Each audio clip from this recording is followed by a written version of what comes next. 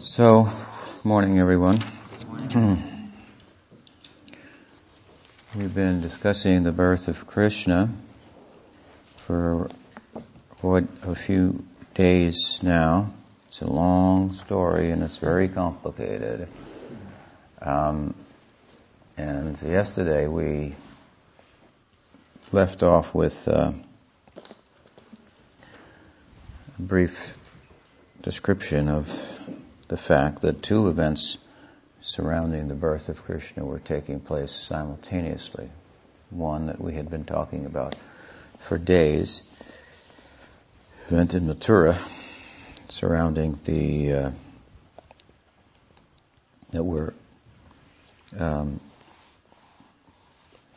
event that involved the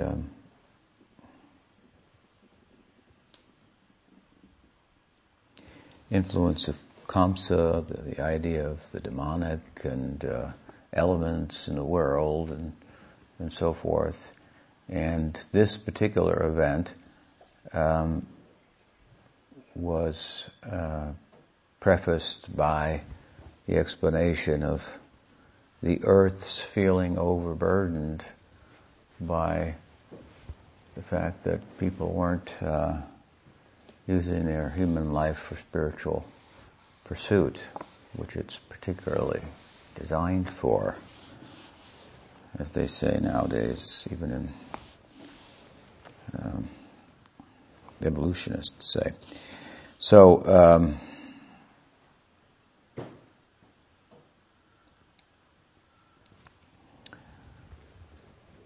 course, they think that's a fantasy, but it's a religious experience that the brain is wired for in humans, not to be found in other forms of life. So we agree with them to a point. But the other event then, so the birth of Krishna in relation to a cause, the advent of Krishna based on the cause. The cause was the earth was troubled, there was a need of justice and establishing the Dharma and so forth. And this is a noble cause, and we can be inspired by that and think that yes, we should use our human life for spiritual pursuit. This will be the way to tread on the earth without burdening her, give her that she is abundantly. This will make her inclined to give that much more bounty for human society. So the idea here is given that material prosperity follows spiritual prosperity.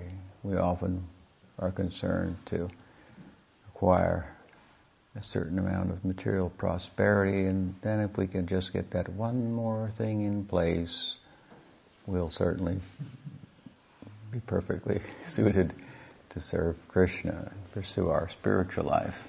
That one more thing is followed by one more thing. Unfortunately, by one more thing. This is generally the case. The only thing that will satisfy the self is bhakti. And the only thing that will give bhakti is bhakti.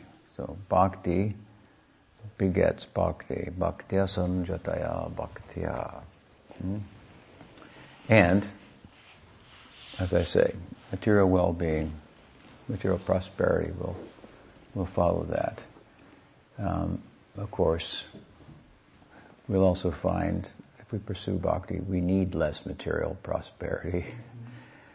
But nonetheless, what we need, yogacchemam bahamyam, Krishna will provide. And we find that we don't need that much. There are instances at the same time of Krishna providing in abundance, like he does here. So many fruits and flowers and milk and nice people coming and so forth. So it's possible to create such an environment in our lives of material prosperity in terms of essential things, things of real value, food, good association, and so forth. clean water, fresh air, these things. To create an atmosphere of this and a bountiful life by focusing one's attention on spiritual progress. So it's a nice idea. It's very compelling. And all of this then is the lack of interest in this, or the oppression of those who are interested in this on the part of those who are not, and creating a problem for the earth. This has been described here as the cause of Krishna's descent, and all this building up to, in the story here in Mathura. Then the other side we introduced yesterday. We were taken by Rohini on a horse from Mathura to Vrindavan. So Rohini is one of the wives of Vasudeva. He was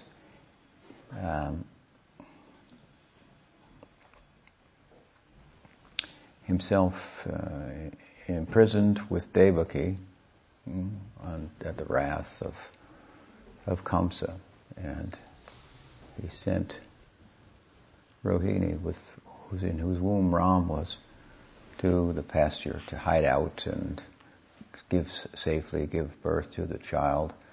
Kamsa had started performing atrocities. He had been informed by Narad that the Devas were taking birth in the Yadu dynasty in different places, and he didn't know who he could trust. Anybody could be a god in disguise and so forth. So he actually started killing all the children,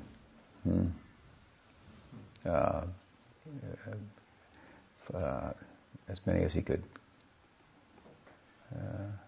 He employed children killers, actually. This is how pathetic he's portrayed. Because he started to be afraid. Well, the oracle said eighth son, but all the gods are here. Who knows?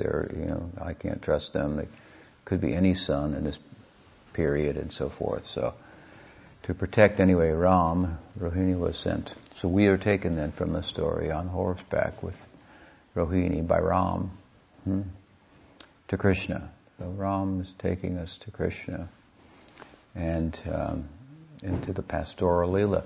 And here we have a very different setting.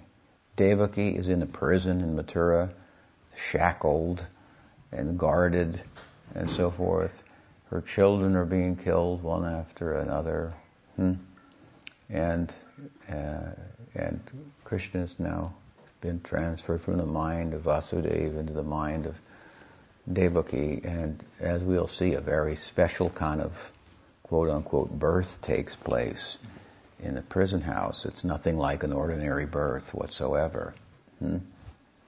So we're taken from there by Ram to Vrindavan, and the setting is very different. There are no problems there. There's no problem there. They're not being harassed as of yet. They're not being harassed. There's no Nanda and Yashoda. They're not the other parents of Krishna. They're not in prison. They're living in abundance. So they have everything. That is the Chintamani Dham. We talked a little bit about it last night. The trees are wish fulfilling. The stones are wish fulfilling. The cows, udders give anything one could want. It's poetically described like this. So they're living in great abundance, but they're suffering from a depression nonetheless. The whole of Vrindavan has fallen into a depression of separation from Krishna. Nanda doesn't have a son. And this becomes a woe for the community, who will be the heir to the throne and so forth, of the cowherd kingdom, if you could call it that, the village. And so this pain of separation on the part of the inhabitants of Vrindavan, and such devotees this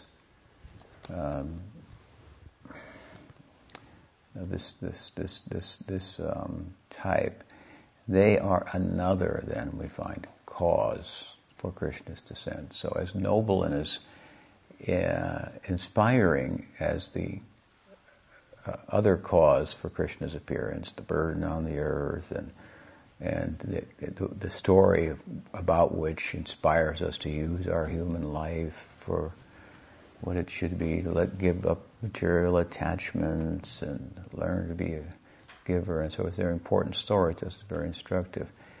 The other side of it here is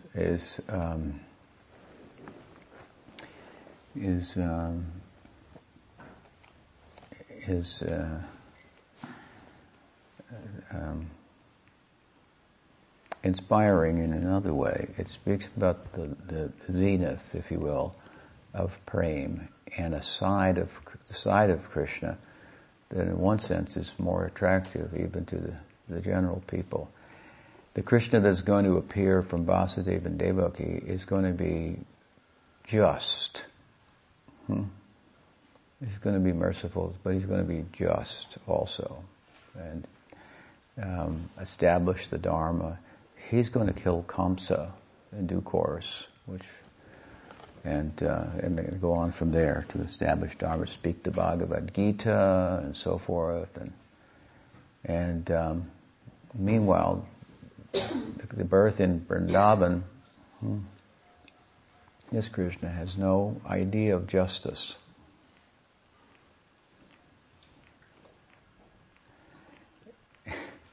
He's all merciful. He only sees good in everybody. He can't find any bad in anybody. It's the whole other side. Sometimes we want that side, sometimes we want the other side. We want the just side. We want the merciful side in relation to us. We want the just side in relation to everyone else. So, this Krishna then represents another and a more primary cause for the descent of the Godhead. The secondary cause of the Godhead, Sri Krishna in the world, is to establish Dharma and protect the world and uphold religious, spiritual principles and so forth. And the other side is he's just swelled up with love and wants to share that love with everybody. If he has any discontent, it's that people aren't interested enough in him. As he is. They're interested in him for other reasons. And he manifests in a particular way to fulfill those other reasons. But they're not the reasons that really make him tick, so to speak, establishing the Dharma. He is, in the way he is, particularly he has particular qualities that are unique, and one of them is prema madhurya. He's surrounded by devotees of an incomparable kind of love, of prema. We cited last night Brahma Samhita, Lakshmi's, I think it was last night, Lakshmi Sahasra Sata Sambrahma Sevimanam. So it said Lakshmi Sahasra. He's surrounded by thousands of Lakshmis. I mentioned that Narayan is surrounded by one Lakshmi. One Lakshmi. And Krishna is surrounded in Braj by 108 so many Lakshmis. Gopis there. And while Lakshmi is very royal and affluent, they appear poor in comparison, this village girls, but they're endowed with a kind of love that makes Lakshmi's love look meager. Lakshmi's love is like, she's like a good, she's depicted massaging the feet of Narayan. So, whereas the Lakshmis, headed by Radha, all expansions of her, are not typically seen in this kind of servile, if you will, position in relation to their husband. He's the dear Lalita there. Dear Lalita is a type of hero in aesthetics and drama and so forth, in Indian aesthetics, who is conquered by his lover. So Lakshmi Sahasra Sambrama Sevamano. They are possessed of a certain kind of serving disposition that's very extraordinary. It's prema madhurya. They don't find this in Vaikuntha. And he's completely captivated by that, conquered by that. The dear Lalita is conquered by his lover, completely tied up and, so to speak, and just head over heels. He's sick about it, mad about it. So this is an extraordinary kind of prema that he then wants to develop or explore further, and in the context of that, to share that.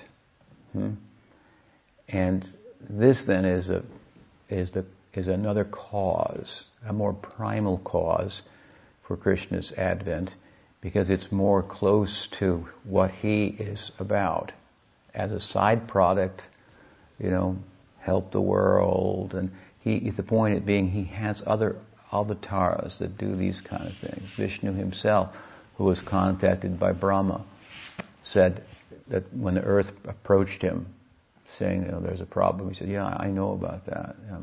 I'm aware of every detail that goes on in the world. I'm inside every atom, inside every soul. I'm the cognizant aspect of the Absolute, Param Atma. I'm the Atma, Supreme Atma. As Atma is a knower, the knower, and the experiencer, we are the knower and the experiencer within the field of our body. The Gita gives this example. Chetra, Chetragya. The field, the Chetra, and the Chetragya. Gya means to know, the knower of the field. So, the whole of the field, if you will, of material existence, in all its detail, the Atma, Paramatma, is the knower of all of them. So, this Vishnu is approached by Narayan, and he says, yeah, I know. I'm aware of the situation. I'm making plans to remedy it, to advent and remedy it. So he's already there in place, in a sense, taking care of everything. This is another dimension of a realm of experience, right? The Braj, then, the domain of Krishna's inner life. We talked about nature being heartless, never forgiving. Humans sometimes forgiving, sometimes not. God always forgiving. This is what we're talking about here. We don't find that Vishnu's always forgiving. He's just. We like that to a point, as I said. He's just. He's merciful too. Both of these principles have to be there. Sometimes, like I say, we want only mercy, and sometimes we want only justice. But in order to have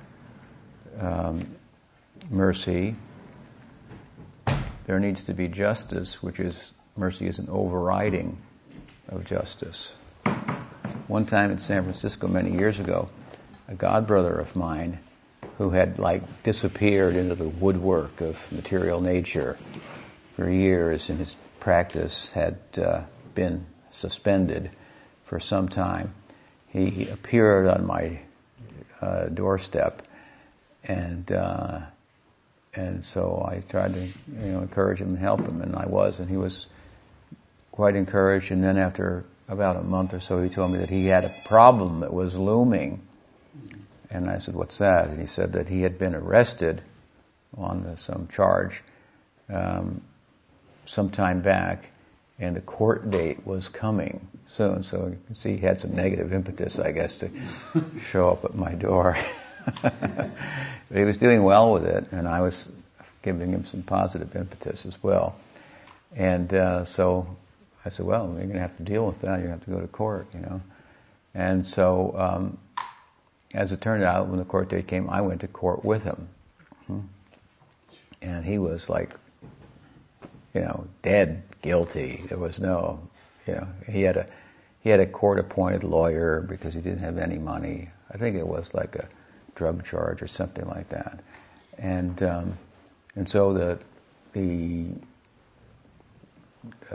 attorney made his case, and it was kind of like, this is just a job, the guy's going to jail, here's, and then the prosecution made their case, and I was in the audience there, dressed in my devotional attire and so forth. The judge kept looking at me, and he understood that he could figure out that this guy was somehow connected with me. So it was all over, and just before he, guilty, to put his hammer down and weighed in on the justice, he said, "Is there anyone else in the courtroom that has anything to say?"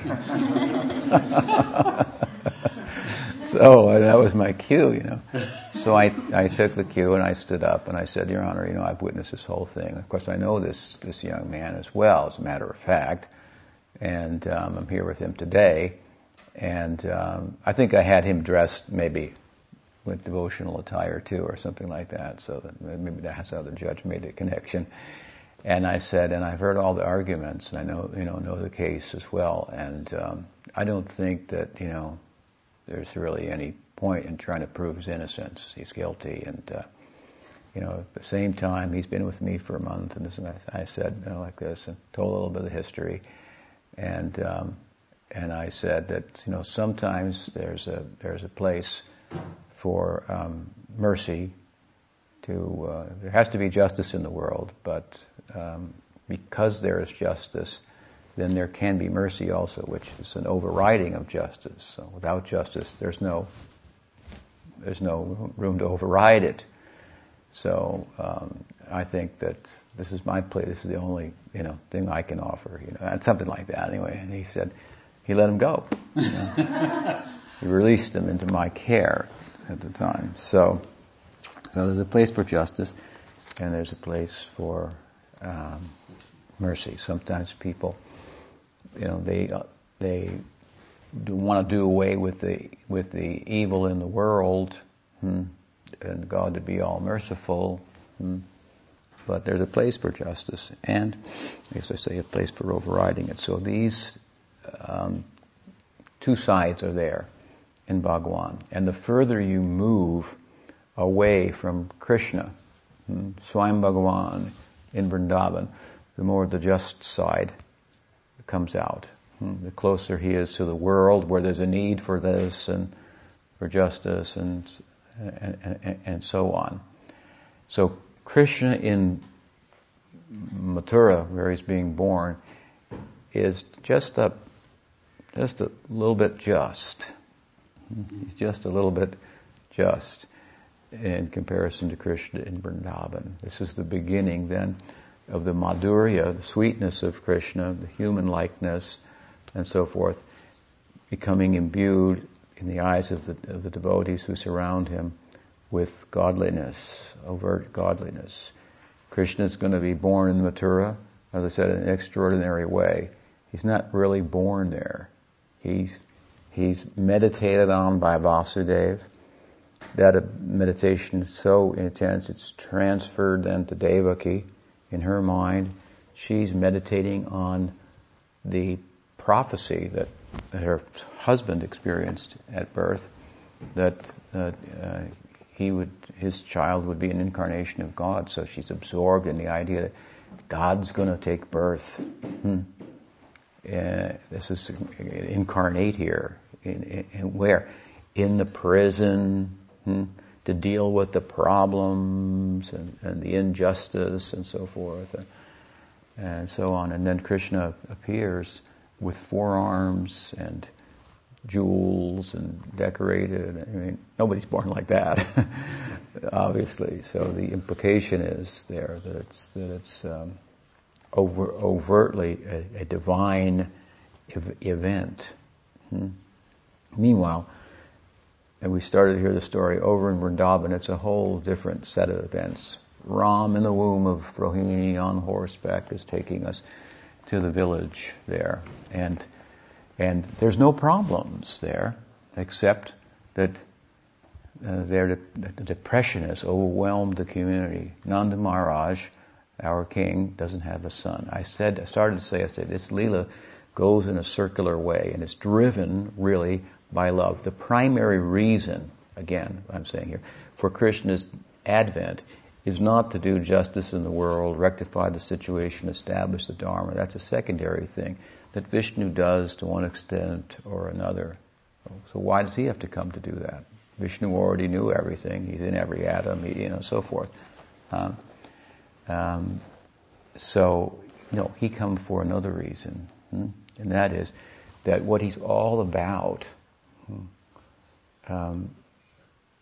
and to further explore and experience the love that he's already about, the prem that he corresponds with, of these inhabitants of Vrindavan, this type of devotee, to kind of showcase that to the world. And because it's human-like and not overtly divine, he doesn't appear in Vrindavan with four arms and, a helmet and everything like that. No. It's very, very different. It's so human-like, it's kind of like you miss it. So the big story is God appeared in the prison with four arms and a helmet, and when he appears, what does Vasudeva and Devaki do? They start offering all these prayers. So many prayers. You are the Godhead, you are the cause of this. A lot of philosophy coming out of all these prayers in the chapter. Explaining that the nature of the descent of the divinity and all. So many, it's full of Aishvarya, if you will, or acknowledgement of the godly factor in human society and how extraordinary it is. Now, when Krishna advents in Vrindavan, there's nothing like this going on. They're celebrating, Nanda's got a son, Nanda's got a son. Kettle drums, a little bit like that. But no prayers and obeisances, no flashing effulgence, and so on and so forth. It's an entirely different affair. Its very point is human-like. And we tend to think of love of God as being, different than human love. It's got no adverse elements in it. It's agape as opposed to what eros in the Greek. It's like with folded hands. It has none of the faults and so forth. There's no lovers' quarrels in that kind of love and so forth, which human love is filled with. It's as much a problem as it is the solution. As I said, we can't rest till we find love, and we find it. We're off again on another foot, and it's problematic. She loves me not. Do you still love me? So it's filled with doubt, and it's filled with nonetheless a kind of security that we find more compelling than godly love in many respects. Because we love our friend or our lover, our kids, it's a problem for us loving God. We can't put the one down and the other now because of material attachment. We can talk about it like that, but it's also because, from the Krishna kind of bhakti perspective, it's because parental love, romantic love, friendly love, and so forth, they have elements of love in them that aren't in reverential love, that are more compelling. They're more consuming. So we're consumed by all these types of human love, and they get in the way of us moving towards the reverential love of God. They're more emotionally satisfying. So Krishna is that manifestation of deity that deals with the problem, if you will, and says, and implicitly says, well, look, I'll be your son. How's that? I'll be your friend. I'll be your lover. He loves you so much, in other words, that he makes bhakti to himself so easy, so user-friendly. He says, I'll be your son, I'll be your friend. Then you have no excuse. And I'll be the best friend you could possibly have.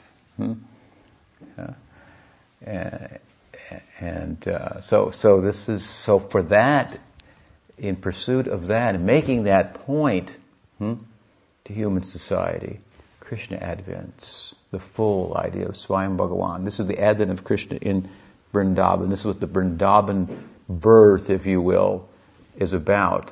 It's propelled by an entirely different reason than the Mathura birth in the prison house. One side of the reason is it's a huge expression of compassion for human society in a different sense. It's on a kind of a higher level. I want to share what I'm about and give you the most access to me, and it's what I'm about, and it's so human-like that I think I'll better be able to experience what I'm about in human society. So like I said before, if you make a movie on location, then it's an added feature. If you have to create the desert in the background in Hollywood, it's one thing. If you go to the Sahara and film the movie there, then it's an extra, filmed on location. It's right there. So Krishna's love is human-like. In other words, all the aspects of human love that make our world go round. Love of our children, the children's love for the parents, the love for romantic love for our friend, the love of the teacher for the student, and so forth. This is what the whole thing's revolving around. And it's the full kind of it's love in all expressions. So he thinks this is what I'm about, and so it'll better be facilitated in human society. So to play out the drama of his ever exploding emotional, love life, the ultimate being, in terms of continuing to become everything that he is and explore it and so forth, which is the nature of love.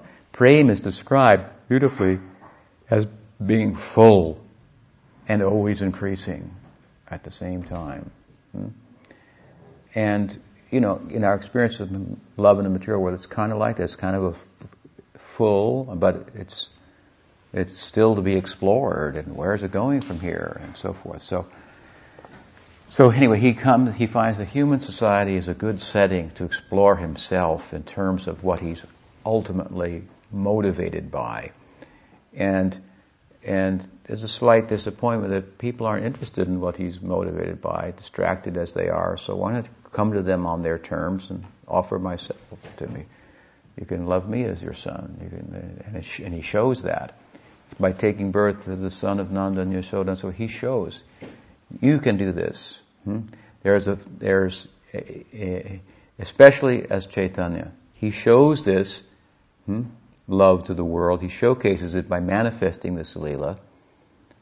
And then in the midst of trying of exploring it, that emotional reality and its becoming and so forth, its fullness and its growth, he finds that he discovers the measure of Radha's love, and he gets kind of lost in terms of making it more available to people, which is one of the motives. In the Gita, for example, Krishna doesn't really teach, per se, exactly how to attain this kind of love. But as Chaitanya Mahaprabhu, he shows the way to develop this kind of love. So it's kind of an encore appearance that's a result of a limitation of the earthly Leela of Krishna. Where Radha's love then is showcased as the supreme, and Krishna from his vantage point can't taste it, needs to take her vantage point. So he takes a form of a practitioner to pursue that, and gives the message that any tamic jiva soul can rise to such a height of love and intimacy. So this is a whole and different reason for Krishna's descent in the world, and it's said to be that this is the primary reason. He's depicted in Chaitanya Charitamrita through the pen of Krishnadas Kaviraj very nicely as saying, the people are attracted to me, but they've got so many reasons for being attracted to me. They want material things, they want eternal life, they want to worship me as a supreme God, and this just doesn't really get to the heart of what I'm all about. It's something about me, and there are sides of me that, okay, you can have that, but who's interested in me? Not that his Leela is lacking because other people aren't participating, but nonetheless, he out of a kind of a compassion wants to showcase this love in the context of further experiencing it, and so forth. So the two sides here, the prison house and the pasture, very different. And when we go from the pasture to the prison or to Mathura, that's the beginning then of the justice coming in as the avatars and the incarnations and the different faces of the Godhead make their appearance, become closer and closer to what's the perceived problem of the world. The perceived problem is suffering and so forth. The real problem is finding the perfect object of love. And so here we find, while Devaki's in the prison and meditating on God and making prayers and so forth, there's some fear of Kamsa, and that healthy fear is symbolically doing away with material distractions and desires and so forth. And it's very kind of inspiring from a practitioner's point of view to contemplate that particular advent. Meanwhile, in Vrindavan, Yashoda's, the whole group is depressed. Nanda doesn't have the son. As I said, this Leela goes in a circle, so it keeps appearing again and again and again. It's fueled by this love. So, at a certain point, Krishna leaves the Vrindavan, right? Apparently he goes to Mathura. He kills Kamsa. Then he goes on and establishes the fort in Dwarka. That's Krishna in Dwarka, and so forth. And so, when he leaves, he's really still present in Vrindavan because that prema is still there. And that's what he corresponds with. But he becomes invisible. He appears to leave for the justice of killing Kamsa and so forth, but actually he must be still in Vrindavan because that prema is there. And wherever that prema is, he has to correspond with that. So he becomes invisible to intensify the prema because separation makes the heart grow fonder. So in this Leela, there's union and there's separation, and it's like the two banks of the river of love. Sometimes the water is going on one side, sometimes the other side, and the inhabitants are being tossed and turned in union and separation on a daily basis. Krishna goes out to tend the cows, and those with parental love, they're like, his feet might be bruised in the forest, and they're just like meditating on him, every aspect. And when they come back, when Krishna comes back from herding cows, Rohini is there with Yashoda, and they take a lamp, like we have here, a ghee lamp for the artik, and they go like this. And they're looking, are there any bruises? Anything happened to you? Anything? Huh? This is arati. This is the heart of this whole ceremony. It means it's arati, to take away the night. Right? So the dusk is just coming. They want to look closely, and they take light. And of course, He's lighting the sun. But see the nature of their love. They're taking a candle and, they are not blinded by his godliness. They're just drawn by affection to him.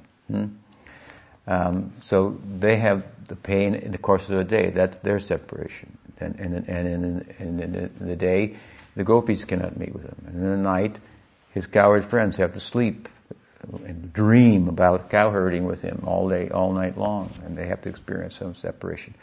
So this is within the Leela, and then in a bigger sense also, well, Krishna goes to Mathura, then everybody's plunged into separation. This is a different kind of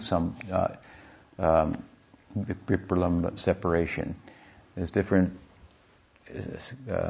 conditions of separation. So when he goes for a long time, when he goes for the day or something, that's one thing. But when he goes for an hour, in his manifest Leela, he left at about 11 years old. And it lasted for 125 years. These people are pitiful then in Vrindavan, pitiful in separation.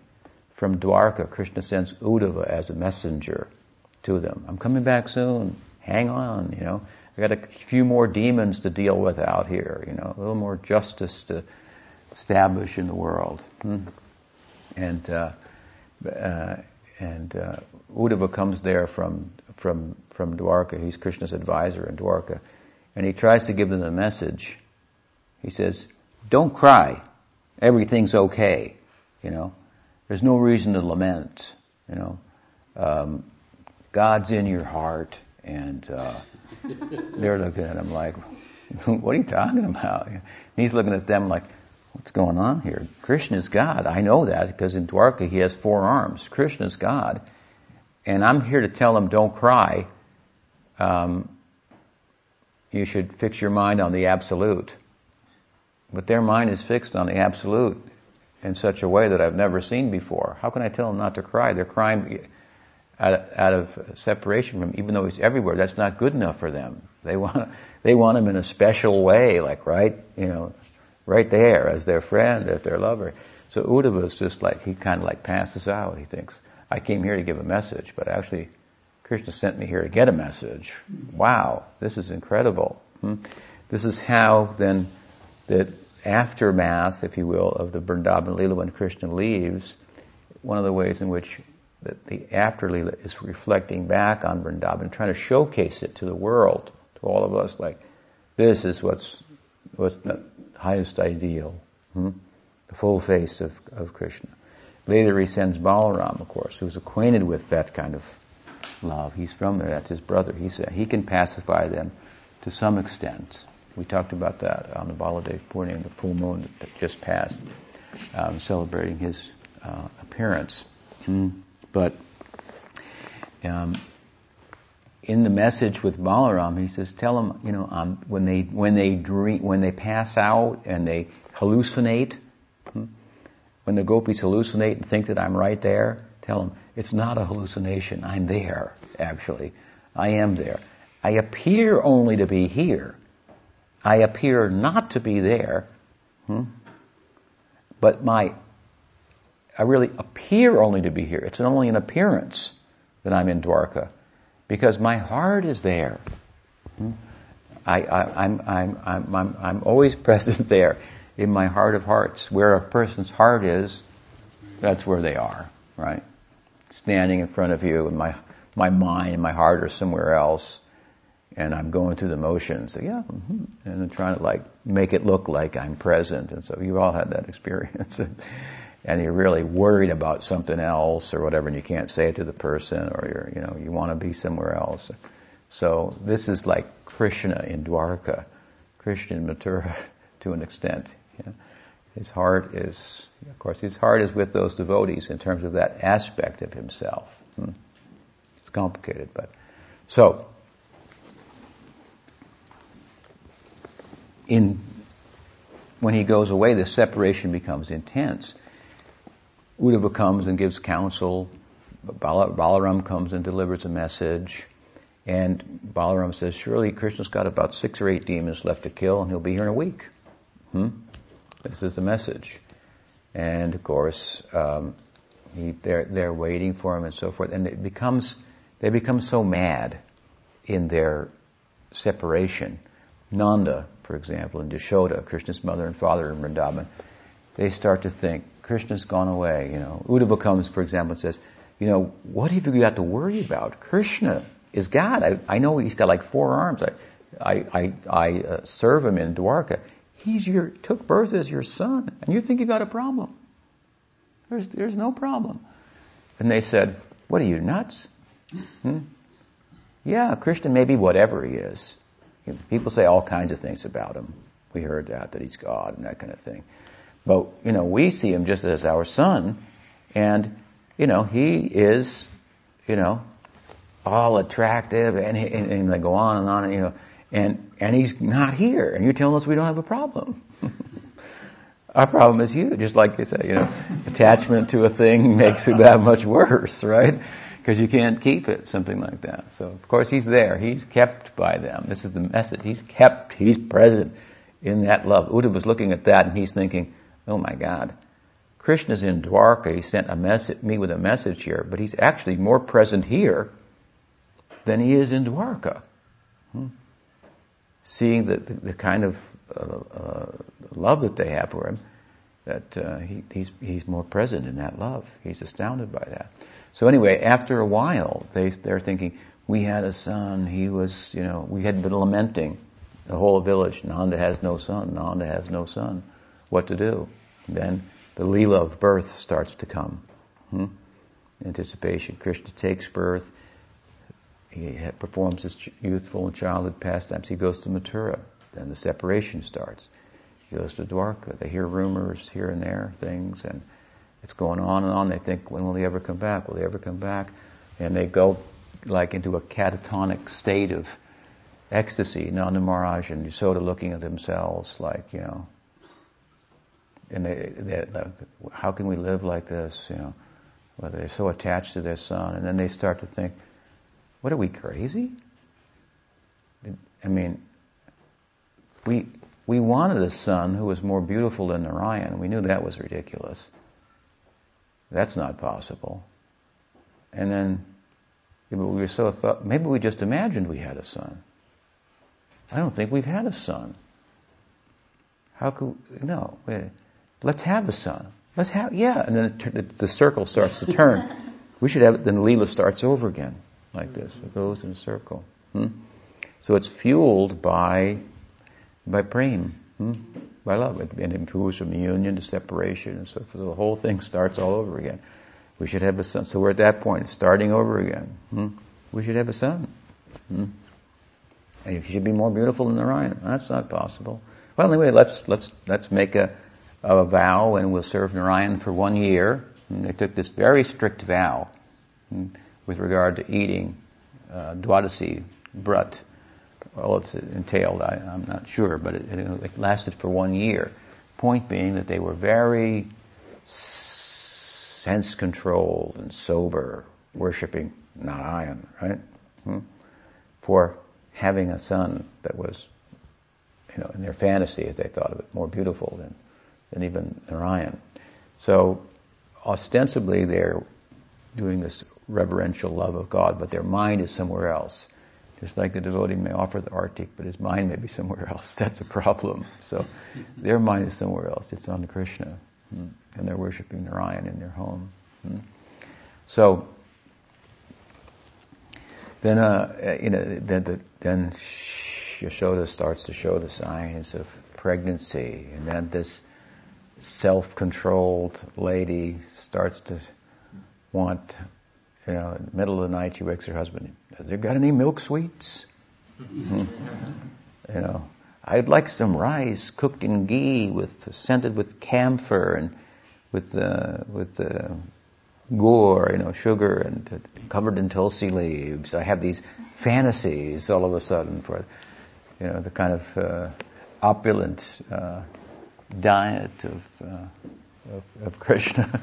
It's all this very controlled lady and so forth. So this is what's taking place in comparison then to the birth in Mathura, as I say.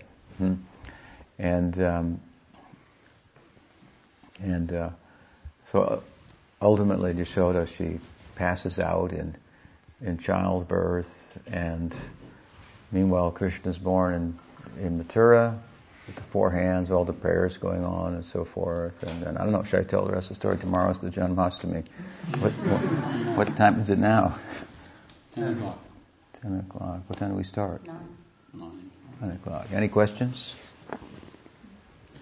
Yes. Guru Raj, you demonstrated how the love that Krishna experiences is very much like humans, but we also hear that the love here is just like a perverted reflection of the love in the spiritual plane. So I was wondering if you could further explain that.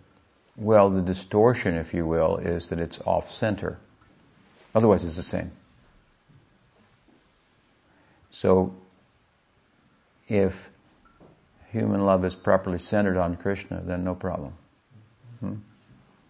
We don't want to take down the building, we just want to change the foundation, so jack it up, and it's a little, sounds easy at first. Building's fine, let's just change the foundation. Okay. That's the sadhana then. You're going to take out that other foundation, that off-center foundation, so that love is centered on something that's not, it's not the center. So when that same love is centered on Krishna, then no problem. Something like that. So that's the distortion that's sometimes talked about. It's Krishna's love is human-like. So the like means certain elements are not there, the problematic ones. It's not it's human-like, but there's no taking in it.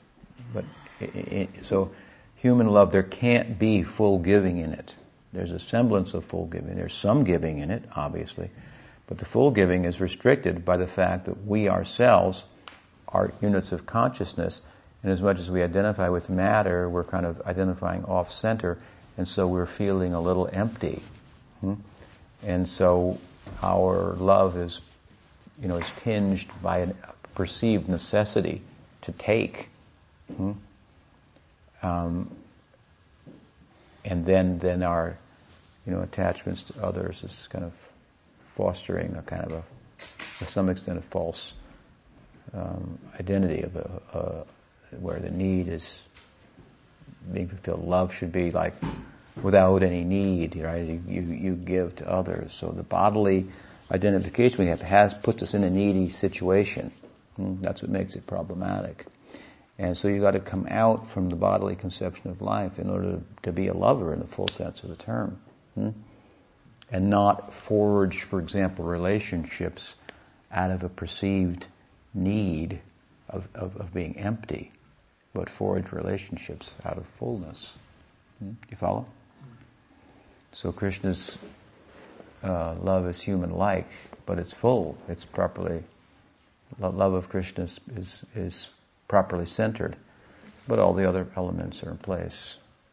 As opposed to love of Narayan, for example, which is very unhuman-like love. But it's love, but it's not. It doesn't have an erotic element. It doesn't have an element of intimacy and so forth. And obviously, these are big parts of love. And human society is just all about this flawed love. That's what it's all about.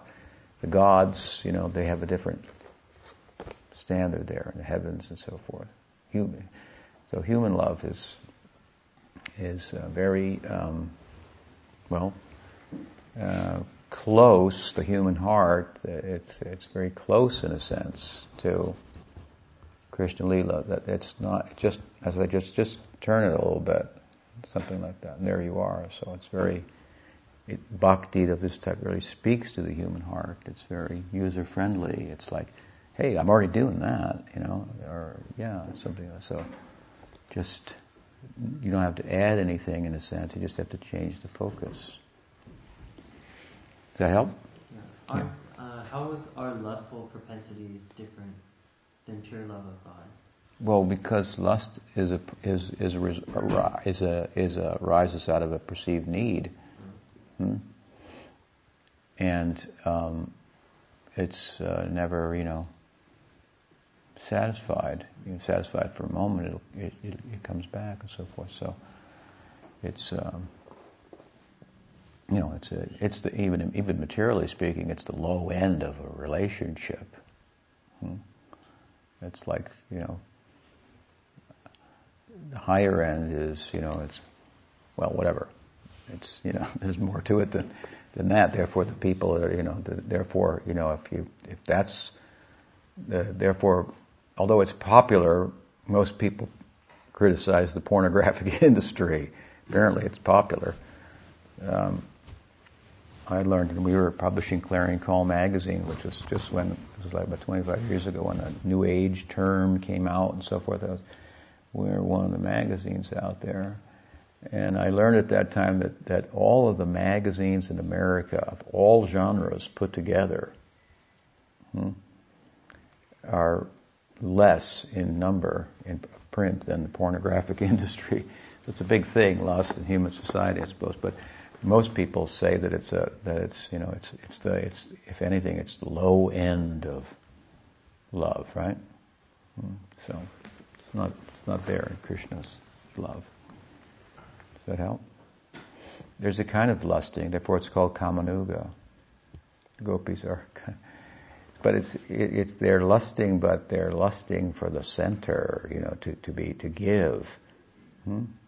It's talked about by use of this word, kama, which means lust, so as to say, as to speak about the intensity of it, with the same intensity that people become, drawn to that, whatever, that as powerful, as compelling as that is, that you may become unsensible, and do crazy things when that arises, like when a cow's in heat, like get out of the way, or the bull, it's like, that's, that rules, that takes over, and, we got 18 hours of this now, let's facilitate them or separate them or something, but this is like, there's nothing going to get in the way. So the gopis' love is like that, nothing can get in the way. It's like with the same kind of intensity. So the difference is if you lust for the absolute, if you will, it's a different results. And nobody's going to do that without a little philosophy and then figuring out the shortcomings of material lust and so forth. Do you follow? Yes, Jan? Is it possible to experience a centered love with another person? Yeah, it is, and that's present in the Leela also. In the Leela, all those people like Nanda, Yashoda, Subal, Krishna's friends, Radha, Vishaka, different gopis, they all love one another. Nanda and Yashoda are married, right? And they have Krishna as their son. The difference there, what it is that each one of them loves Krishna more than one another. So therefore, there's no problem. If you and I love one another, but we love something else more, whatever it is, then that will carry the day in our relationship because of the commonality that we have, right? So in the Leela, there's something called a sthayi bhav. It's the basis of all the ecstatic experience, rasa, ananda. And the sthayi bhav is a dominant emotion, like friendly love, like romantic love, like parental love. These are considered to be like, in human society, even dominant emotions that preside, so to speak. Someone may be defined by, their parental love or by their romantic love. And then there are other emotions that augment that. They come and go and come and go. So in a loving relationship, in a romantic relationship, I've got this shringar, this kind of romantic love, and then other, like I say, auxiliary emotions will attend to that and retreat from that and come. So in love of God in Krishna Lila, then there are these same dominant emotions in relation to Krishna. So someone's Krishna's friend, and then primarily then other emotions come and go. Now those coming and going emotions, they're always there, but they don't have the power to rise to being with the same predominance as the Sthayi Bhav. So, anyway, the relationship between Nanda and Yashoda and Subal and Sridham, Krishna's mother, father, Krishna's friends, and so forth, it's called a Sanchari Bhav. So they're connected by a Sanchari Bhav, and each of them is connected to Krishna with a Sthayi Bhav. So the Sanchari Bhavs augment the Sthayi Bhav. So their love for one another augments their love for Krishna. And they each love Krishna more, so it's like, it's like if people are helping you do what you want, then you really love them. So they are completely attached to one another. And it's kind of hard to figure out because we talk about, detachment and so forth. And here's the ideal, this village of people, and they're all attached to their cows and their friends, and they would never think of leaving their families for a moment or anything. Even gopis, they go with Krishna at night, but they don't give up really their families. That's undercover and so forth. So they all completely attached to one another. There's a story in the Bhagavatam that they went on a camping trip, Krishna and the inhabitants of Vrindavan, and on the camping trip when they camp out, they slept out. It was Ekadasi, and Nanda Maharaj, the leader, he sipped water at a certain time, and the gods of the water thought that he had violated the Ekadasi because he drank at the wrong time. It's a whole technical thing. Actually, he didn't, but anyway, that's another part of the story. That they came and they arrested him and said, "You've done the wrong thing." They took him into the waters, and so Krishna went in to save him. And then Varuna, the god of the waters, made all these prayers to Krishna, and Nanda's thinking, what's going on here? And he was saved. And so afterwards they thought, all the campers, they thought, wow, that was far out, and Krishna does far out things, And they said, you got some mystic potency or something, okay? And we have a curiosity, like everybody has. What will be in our next life? What's our future? He said, I can tell you that. Come with me. He took him to this other bathing area called Akrura Ghat, a famous place where he showed Akrura, a vision and so forth. He said, you take a bath here and come out and you'll see what your next life is. So this is all in Leela manifest on earth. So they took a bath and they came up and they saw Goloka. And the Goloka, this is called Gokul when it's here, and it's called Golok when it's there. They're the same. The only difference is it's more human-like here. And there's more intimacy is facilitated that much more. So they said, everything's going to be the same. Our cows will be there, our house will be there. That's what people want. I want to go to heaven with my family, and we're all going to be there together, and so forth. And so we talk about that, what an illusion that is, and so forth. And then here at the other end, it's the same thing, but it's all based on bhava. So it's possible. Anyway, and so the basic idea then for us is, you have a relationship with a significant other that if you both love Krishna, then it will be very intimate and fulfilling. That help? It does, but can I ask a further question about it? Yeah. So, does it have to be that you love Krishna more? Does it have to be an other? Can it be this thing where you are in love with the Krishna that exists everywhere in your child or partner? Or, does it have to be a separated thing? Well, Krishna's everywhere. So, to relate with God in terms of God's being everywhere. In the Bhagavatam, it's said to be the first step in love of God. So you could start there. And it grows from there.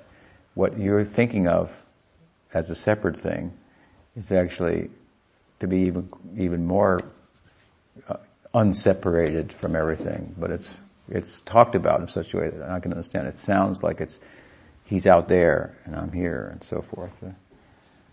But it's like, the idea is more like the God who's everywhere and the good in everyone and, that whole, idea and so forth. If that was all to personify and come in front of you and kiss you, it's like, wow, that was far out.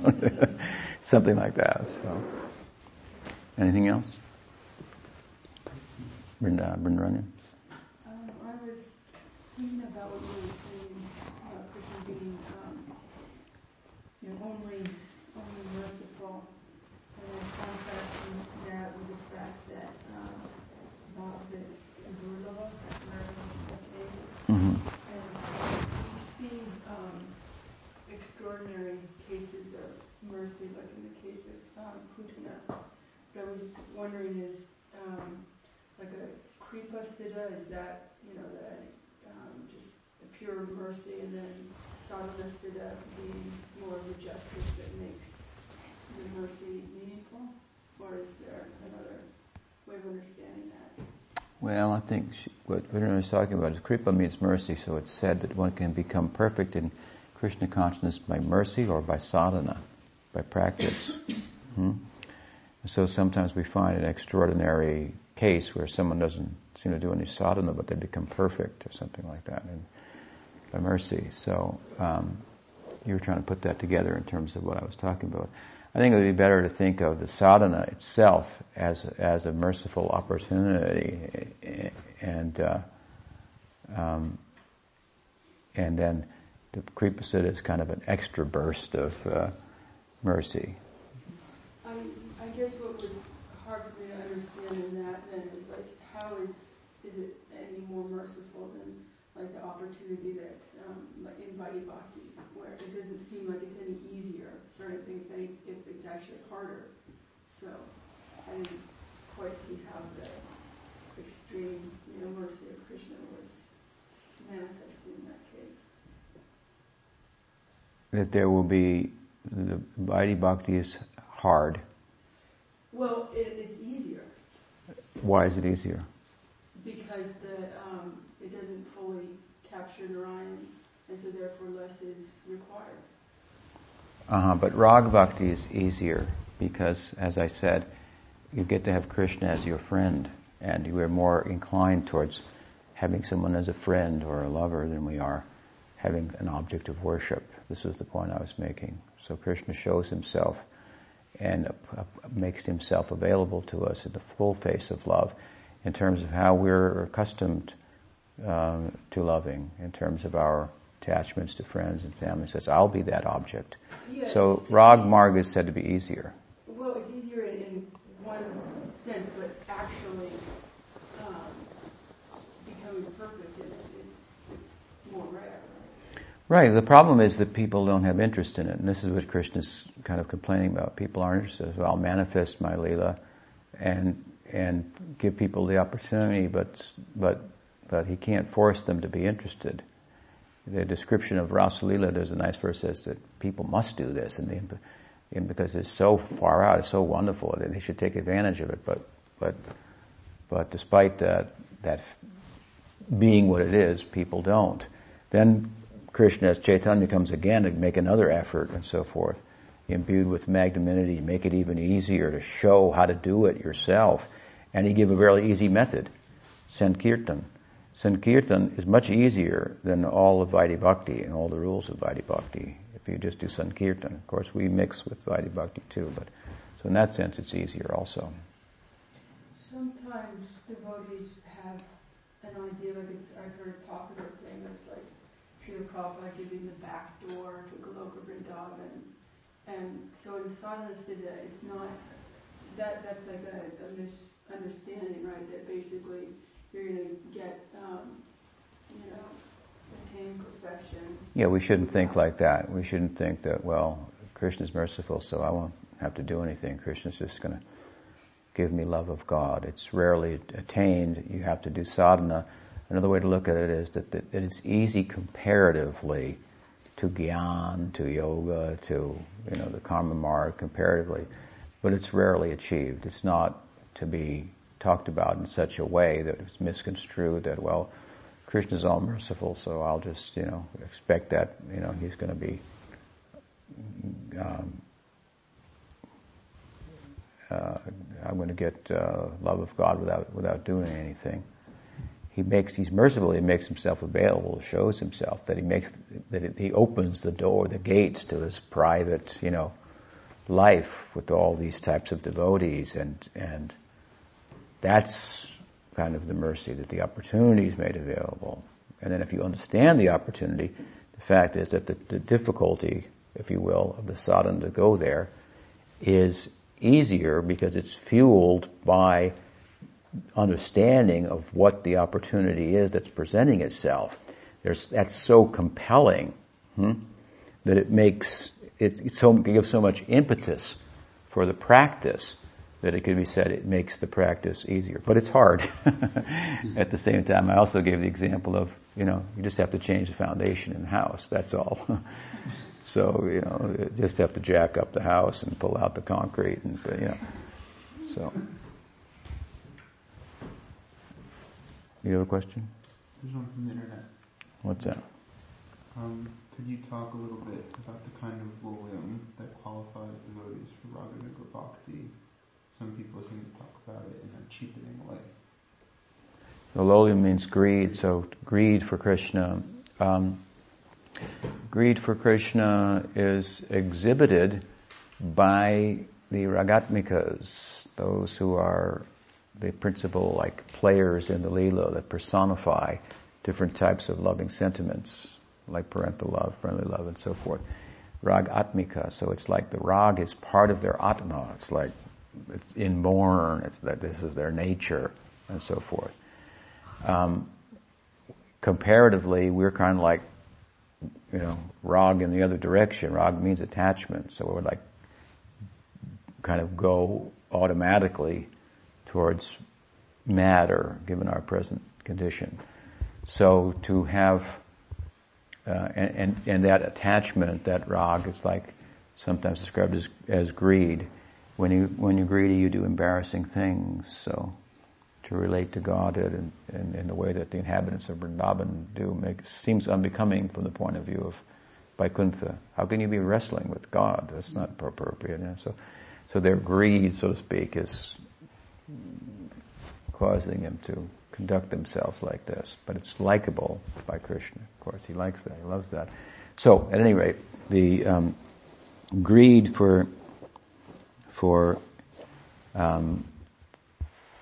Krishna is personified in these paradigmatic, persons of the Leela. And so we are to kind of the idea is to follow in their footsteps. But we don't have necessarily that kind of greed. So you don't just hear about this and think, yeah, that's what I would like. And we're hearing about that and people going, yeah, I'm for this, I'm for Gaudiya Vaishnava. I like this idea of, this idea of love of God. But to say that in itself is greed makes it more of reduces it to an intellectual exercise, because intellectually you're going, yeah, that sounds good.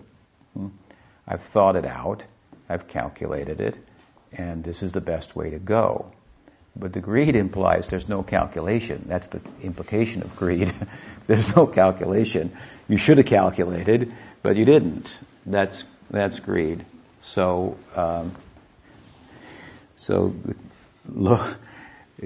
lobha for Krishna, real greed for Krishna, implies that you don't have greed for anything else.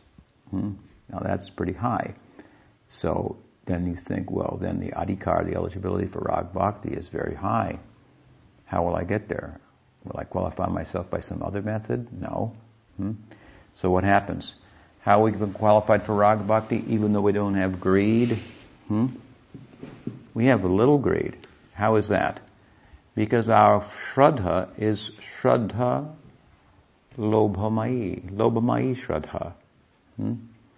The shraddha is coming from a sampradaya. The faith is coming from a lineage, right? This is a rag lineage. So the guru shares his or her shraddha with us. That's what we do. I have faith. I share my faith. When that becomes formalized, then I share the faith by imparting the mantra in my faith. And faith means experience. My experience in that. And so, Shraddha is the adhikar for bhakti, right? If you have faith, you can take up in bhakti. You can take up the path of bhakti. If you have faith in anything, then you can take it up. If you don't, you can't. So, faith in bhakti, that bhakti alone is sufficient. I don't have to worship other gods and goddesses and sort out other things. I just take shelter of Krishna, and that's complete. This is adhikar for bhakti in general. But when the adhikar of faith is also imbued with lobha that characterizes the love of Vrindavan, then you've got a seed, if you will, of Shraddha, lobhamayi, that has lobha in it. So you've got that seed from the sampradaya. So then you have some adhikar, some eligibility. The eligibility is based on your attraction to somebody who's treading the rag marg, who has ruchi. So therefore, for example, Jiva Goswami uses the term jata ruchi, ajata ruchi. Rag based on taste and rag without a taste. It's almost like oxymoron to have attachment for Krishna without taste. But you have attraction to the sadhu who has the taste, and so he explains, coming under his or her shelter and so forth, one begins to tread the rag marg, and in a mixed way. In other words, he, as much as that lobha, that greed, if you will, spiritual greed is manifesting, then elements of raganuga bhakti can be put into place, like internal meditation and so forth. As much as it's not, they can't be, but hearing and chanting will continue and so forth, other aspects of Vaidhi Bhakti. Even Rupa Goswami says in his explanation of Raganuga sadhana that in the budding stages it should be supported by Vaidhi. He means supported by hearing, by chanting, and all these practices. Rag marg, in a sense, is just love of Krishna. Therefore, not necessarily the inhabitants of Vrindavan are doing kirtan every day or whatnot. They're just loving Krishna. So the basis of rag marg is that kind of ambition, as audacious as it is, to have that kind of relationship with the center. It's like, am I qualified for that? You don't, in one sense, lobhas, you don't think like that. You think, the opportunity presented itself, I'm going to take advantage of it. No, I'm not qualified, but I'm going to take advantage of it. So connect myself with this sadhu, and so this is kind of an entry level to the rag marg, and you have some lobha, because the shraddha that's been imparted. Where do you get shraddha? Where do you get faith? From those who have it. And their faith is of a certain type. So it's faith in this, this ideal. Then some of that is coming into you by that connection. So there's a kind of a basic beginning to that, and as it develops, and to the extent that it develops, then all the elements of rag bhakti can be put into place. So to say that, I heard about this, I like this, so I would like a spiritual body, and I will meditate on that, and so that's all a little bit artificial approach to it. Yeah, does that help? I assume so. Yeah.